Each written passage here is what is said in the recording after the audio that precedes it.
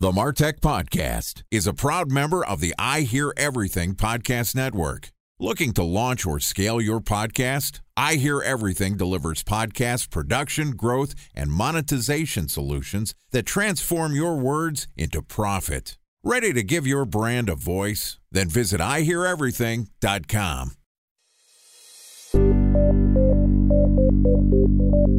From advertising to software as a service to data. Across all of our programs and clients, we've seen a 55 to 65% open rate. Getting brands authentically integrated into content performs better than TV advertising. Typical lifespan of an article is about 24 to 36 hours. If we're reaching out to the right person with the right message and a clear call to action, then it's just a matter of timing. Welcome to the MarTech Podcast, a Ben J. Schaap LLC production. In this podcast, you'll hear the stories of world-class marketers that use technology to drive business results and achieve career success. We'll unearth the real-world experiences of some of the brightest minds in the marketing and technology space so you can learn the tools, tips, and tricks they've learned along the way. Now here's the host of the MarTech Podcast, Benjamin Shapiro. Welcome to the MarTech Podcast. Today we're going to discuss the art and science of marketing to marketers. Joining us is Dan McGaw, who is the founder and CEO of McGaw.io, which is an analytics and marketing technology consultancy. And prior to founding McGaw.io, Dan served as the CMO of Kissmetrics.com and the VP of Growth at Codeschool.com. Yesterday, Dan and I talked about how you can drive awareness within marketers and also just basically how to market to marketers and how maybe we're not the easiest people to market to. And today we're going to continue the conversation and give you a couple of useful tips that Dan recommends on how you can make your funnel convert higher in less than 24 hours. All right, here's the second part of my conversation with Dan McGaw, founder and CEO of McGaw.io. Dan, welcome back to the MarTech Podcast. Hey, what's up, Ben? How are you? Good to hear from you again. Thanks. We had a good conversation yesterday talking about how to market to marketers. Hey, hold up a shiny object and we will come running. That's my basic takeaway. Doesn't mean we always buy the right thing now, does it? No, it does not. But you know what? At least we made it simple. Hey, that's kind of the mantra for a big part of your career. Keep it short and simple. As the former head of marketing at Kissmetrics. Look, you've been around the block. You've done this a couple times. You run a successful MarTech consultancy. One of the things that people ask me is just a very general question of how do I make my funnel more efficient? When you sit down with some of your customers and you're starting to, look under the covers, turn over some rocks, what are some of the basic things that you think that they need to address to start to just drive incremental efficiencies quickly? I think the biggest thing that people really mess up on is really the imagery that's matched with the text. They kind of forget that people know how to read, and then they also make sure that they focus more on the images than they do the text. People are reading that text more than they're looking at the images. Yeah, they might scan through your site like you do because that's all you ever do is look at the images when you look at your site. But you've got to make sure that the copy makes the most sense. And you've got to focus on the value props as quickly as you can in the priority that your customers are going to say it. And the only thing that I would highly recommend is if you're looking to rewrite your site, interview your customers, use the exact things that they say, and then put those on your website. Don't try to write the copy. Let your customers write the copy for you. A lot to unpack there. First and foremost, it's interesting to me that your first recommendation was, hey, you got to focus on the text, right? People are scanning through your site. And I kind of think of the text of your website to be broken up into two parts. There's the headlines, right? The bolded part. And then there's the descriptions below. Whatever you're doing, you're going to have your company tagline and then the description of your company. You're going to have products and services. You got to title them, whatever you put in bold, and then whatever you're describing. I don't think people actually read most of the descriptive text. To me, what matters is how you're just headlining and describing.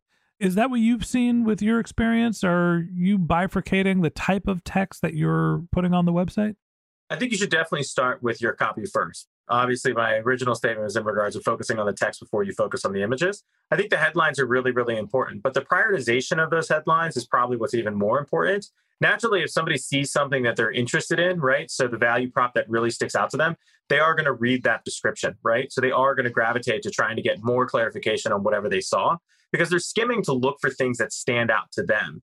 And if you have nothing that stands out to them, naturally, they're not going to care. So that's the reason why I talk about putting the value props at the top for that user group. But at the same time, if they find the value prop that they care about, they are going to read the description or click onto the next page where They're going to read the content on that page. And that's where you do really have to focus on the copy, because the image is not going to tell them everything. It's interesting. The first thing my head goes to when you're talking about finding text or a value proposition that's going to grab someone's attention is it's very similar to performance marketing. You need a thumb-stopping image before somebody looks at your brand. You need just that picture on the Instagram feed that's going to get somebody to use their thumb, stop, and look. And you're essentially saying, hey, you need the headline, the value prop, the bolded text, whatever it is, to grab their attention, show some sort of value, get them to read more, and hopefully click on to the next page. So there is some sort of parallel between website optimization, funnel optimization, and your performance marketing efforts. Well, one, you had said Instagram and performance marketing in the same sentence, and then also the website, right?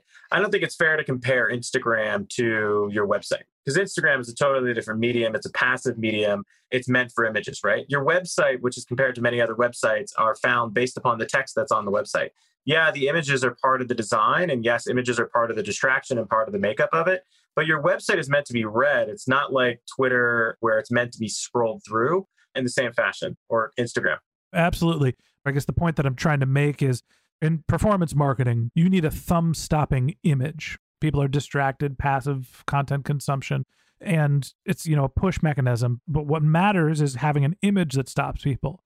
On your website, you need something that is thumb-stopping, but it is not the image that's thumb-stopping. It is the value prop. It is that bolded text or whatever your value proposition is going to be that's going to grab someone's attention and stop them from scrolling down the page and get them to actually start reading. And that's the comparison I was making between Instagram and website funnel optimization. I get it now. Thank you. One of the other things that you said that stuck out to me is that you ask your customers for the copy. Talk to me about your process for getting the value props, getting the product descriptions, whatever you need to out of your customers. How do you do that? So there's a couple different ways to do this. And I think the most common way is, of course, get on the phone. Get on the phone, record the conversation, and talk with them. But you need to do what's known as customer development and follow what we would either say the Eric Ries or Steve Blank model. And for anybody out there who's listened to or read the book or listened to the book by Eric Ries, Lean Startup, you need to understand that he almost got all of his content from Steve Blank, the real guy who started customer development. And if you go through the customer development process, which is asking non-leading questions, you're able to get your customers to clearly describe their problems in their words. And it's really, really helpful to get that. If you do that in a Zoom call, write down all of the text that they tell you. You're going to be able to find different key phrases and different words that they use, which you need to use nearly verbatim the exact same way that they said it. And that's going to be what gets your customer to really stop and stick, is the moment they read what's inside their head, they're going to immediately resonate with that, and they're then going to want to act on that. That's why it's so important to really try to interview your customers. Now, I know it's not always possible to interview your customers. One of our former clients, a big company called Forks Over Knives, we were able to basically send out a survey to over 100,000 people to get them to respond. And we got 16,000 responses. Well, it's really, really hard to parse all that information. But if we were able to parse that, which we were, if you just Googled McGaw.io keyword phrase parser, you can drop in open text from surveys and basically say, show me all the 5-word phrases that people said inside of that open text. And that will kick back all the 5-word phrases, including the number of times that it was said, or 4-word phrases, 3-word phrases, things like that. Basically, we took all 16,000 responses, dumped it into that tool, then basically spit back all the 5-word phrases. And we were able to see patterns in regards to, one, what were the words people were using? How were people saying things? And then how should we use that on the site? And a very old way that we did this was they had an online cooking course that people would buy. We want to understand how people learned how to cook in the first place. People in their demographic were not used to learning online. How did they learn how to cook in the first place? Their mother taught them at home. So we started changing the language on the site to really focus on learn how to cook at home like your mother would teach you. And we were able to dramatically increase the conversion because that was something that they said that resonated with them and then got them to purchase. I think a lot of people kind of forget that. They think, oh, I'm a marketer. Let me jargon this up. Let me sell this. And really, you've just got to use the words your customers give you. And that's usually the best converting copy you're going to have. It's one of the biggest hangups that I have. Also, one of the ways that I was able to run a consulting practice is by not trying to sexy up the language, but by trying to make it as simple and clear as it possibly could be. I feel like there's a trap for marketers trying to make their copy more impressive, trying to make it more sophisticated. And really all that does is make it more confusing. Now, when you go and talk to your customers, you mentioned you're using non-leading questions. Time for a 1-minute break to hear from our presenting sponsor, Mutinex. In 1919, John Wanamaker said, "Half the money I spend on advertising is wasted. I just don't know which half." Well, the advertising landscape has changed since then, and instead of reaching your audience on 2 channels, you're probably reaching them on 20. Turns out John didn't know how easy he had it. But that doesn't mean that you should give up on striving towards marketing effectiveness. No matter how complex your marketing strategy is, Mutinex Growth OX is the market mix modeling platform that measures the impact of marketing on your bottom line. Mutinex's market mix modeling platform calibrates your insights against the latest market conditions so you can make media and marketing investment decisions confidently and quickly. Ready to take your team from I think to I know? Then join brands like Samsung, ING, and Asahi who make better marketing decisions with Mutinex. Mutinex Growth OX. Your best decision starts here. To learn more about Mutinex, go to mutinex.co. That's MUTINEX.co. Okay, here's the rest of today's interview.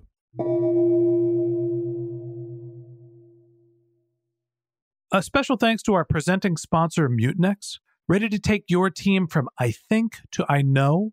Then join brands like Samsung, ING, and Asahi who make better marketing decisions with Mutinex. Mutinex Growth OX, the marketing mix modeling platform that makes measuring ROI fast, easy, and cost-effective. Request a demo at mutinex.co. That's MUTINEX.co. Give me an example of some of the questions that you would try to ask your customers to learn about how they think about your products and services. I'll use my company as an example just to try to keep it easy. And McGaw.io, right, we're a marketing technology and marketing analytics consulting company. So if I was trying to ask a fellow marketer, a VP of marketing, or a C-suite person a question to be able to help me inform the way that I would ultimately write the content on my site, the questions that I would be asking them would not be like, why would you choose McGaw.io? Because naturally that's attaching it to my company. Or can you tell me the reasons why you would use McGaw.io for this? Or can you tell me anything that has to do with leading you into a direction? I would first ask the question, do you have a marketing technology problem? And then they would, of course, answer yes or no. Or can you tell me more about that marketing technology problem that you're having? And where is that technology problem? And they're going to constantly drive the conversation wherever their mind is going to go. We're not trying to say straight out of the gate, do you have a marketing automation problem? Because at that point, we're now leading the conversation into a specific direction. Now, naturally, if you're a marketing automation tool and you're trying to find out specific things about marketing automation, you can do some of that leading. But you don't want to drive them into a specific path because you want to be able to have them lead the direction based upon their own problems because they're going to tell you the highest priority problem they have right out of the gate. So if I was to ask what type of marketing technology problems you have, they're going to tell me something. And as they ask that, I might say, well, why are you having issues with your marketing automation? If that's what they brought up, they might continue to lead that conversation on their own. But we don't want to try to push them in any specific way because it's not a bad thing to find out that they don't have this problem. It's actually a really good thing to find out that they don't have that problem because if they do expose their problems, well, now you know what you're actually supposed to be solving. Or, hey, you're not the right customer that I should be talking to. So I shouldn't be using your information in the rest of my copy building. So you just want to try to make sure that it's very, very open-ended. And you'll see this a lot in software companies where they make the mistake of, hey, look at this new product feature that I just created that does X, Y, and Z. Do you like it? That's a leading question in the fact that they're specifically answering around something very small. And now they have to make the decision, am I going to hurt this guy's feelings if I say I don't like this? And that's leading somebody into a path or into a corner, as we would say. And you just don't want to do those types of things when you do customer development. Yeah, I think that what you're talking about here is not specifically just interviewing customers, but people that are interested in your general products and services, interested in the class of products. One of the things that I've done is go and specifically talk to existing customers, and I will ask about basically their buying decisions. When you were looking for your marketing and analytics consultancy, what were the problems that you were facing? And it's kind of a historical look back. Hey, tell me about the scenario that you were facing. What was the path that you went down to try to investigate how to solve this problem? What did you learn from that? Who are the people in your consideration set? How did you evaluate them? Why did you make your final decision? And that's, of course, with the context of, hey, I already know that you're a customer, so I know that you're pro our products or services, or at least the hope is that they are still pro your products or services. If not, I'm sure that will get unearthed as well. But a lot of the times that can be more specific to replicating the language of the people that are your known buyers as opposed to people that are interested in the product class that you're selling. No, absolutely. We own another company called UTM.io, right? So it's UTM. We're the killer of the UTM spreadsheet. So if you have a UTM spreadsheet, we kill that thing. It's got a Chrome extension that a lot of people use. And the way that we came up with the idea was literally from just asking our customers and as well as marketers out there, what's one of the biggest marketing problems you're facing when it comes to tracking? And they then went on to tell us the biggest problems they had. And that was one of the ways that we came up with the product. If you were to go to UTM.io, the entire site is written around the exact words that all of our customers have said. And people basically said, we don't want to have to use these spreadsheets anymore. We don't want any more messy UTM spreadsheets. And that's where the term messy spreadsheets came from on our homepage, was because that's what our customers said. I didn't come up with that because that wasn't the problem that I had. That was the problem that they had. We just built a product around it and then used their words on the website to better sell that service. UTM.io, where have you been all my life? I've got lots of messy spreadsheets. Well, we'll kill all the UTM ones at least, and a lot of cool companies use it, but definitely a favorite tool of a lot of popular marketers. All right, so if you're looking to optimize your funnel, the first thing you're going to do, a little bit of a copy edit. You're going to go talk to your customers about how they think about your products and services and repurpose their language. Make sure that you're putting your value props high to the page. Maybe in parallel, you're starting to clean up your messy spreadsheets using UTM.io. Give me one last tip to help you quickly optimize your funnel, something we can implement in 24 hours. I'll give you two things and I'll make them really, really quick. The first one is stop staggering your content from left to right, left to right, left to right. I've never read a book where they had everything from left to right, left to right. No, you finished reading all of the copy on the left-hand side of the page. Keep all of your copy on the left-hand side of the page and the images on the right-hand side of the page. Don't stagger the content back and forth. And the last thing is don't over-automate. We are humans. We are not robots.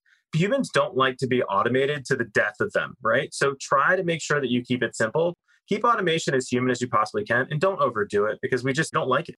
So run that by me again. You don't want to over-automate, which to me sounds like you're going to keep things manual, which means more manual work, less efficiency. When you mean don't over-automate, what are the things that are driving people nuts about marketing automations? People are sending too many messages across too many different channels in too many different ways, and they're trying to make it so that it's also super, super unique when it's really not. We can tell that we're being over-automated. I'm not saying that you should do more manual interactions. In many cases, you should probably be doing less automation than you're already doing. People have a tendency to send somebody 36 messages in the first 30 days that they're a customer, and that's too much. Just because you have the ability to automate doesn't mean that you should.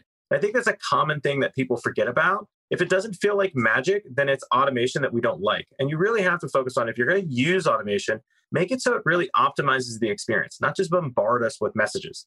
Yeah, I think the key point there, look for a relevant signal when you're sending out a marketing automation, that somebody actually wants information from you, as opposed to it's time for you to send another message.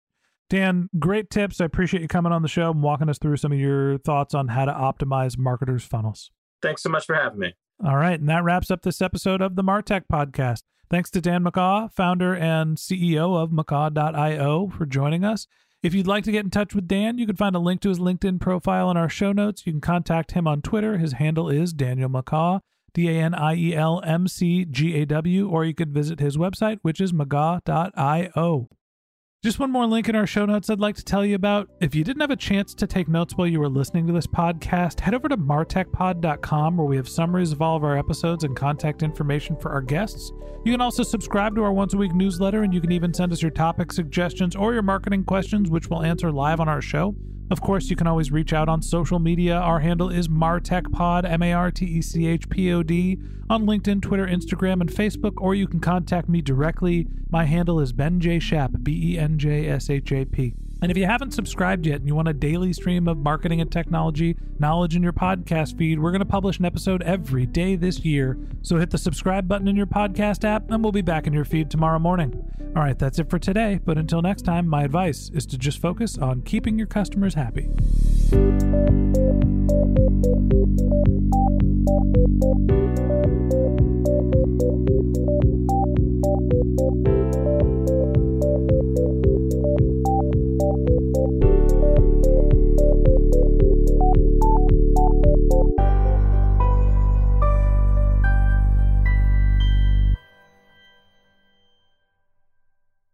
Thanks for listening to the MarTech Podcast, and I Hear Everything production.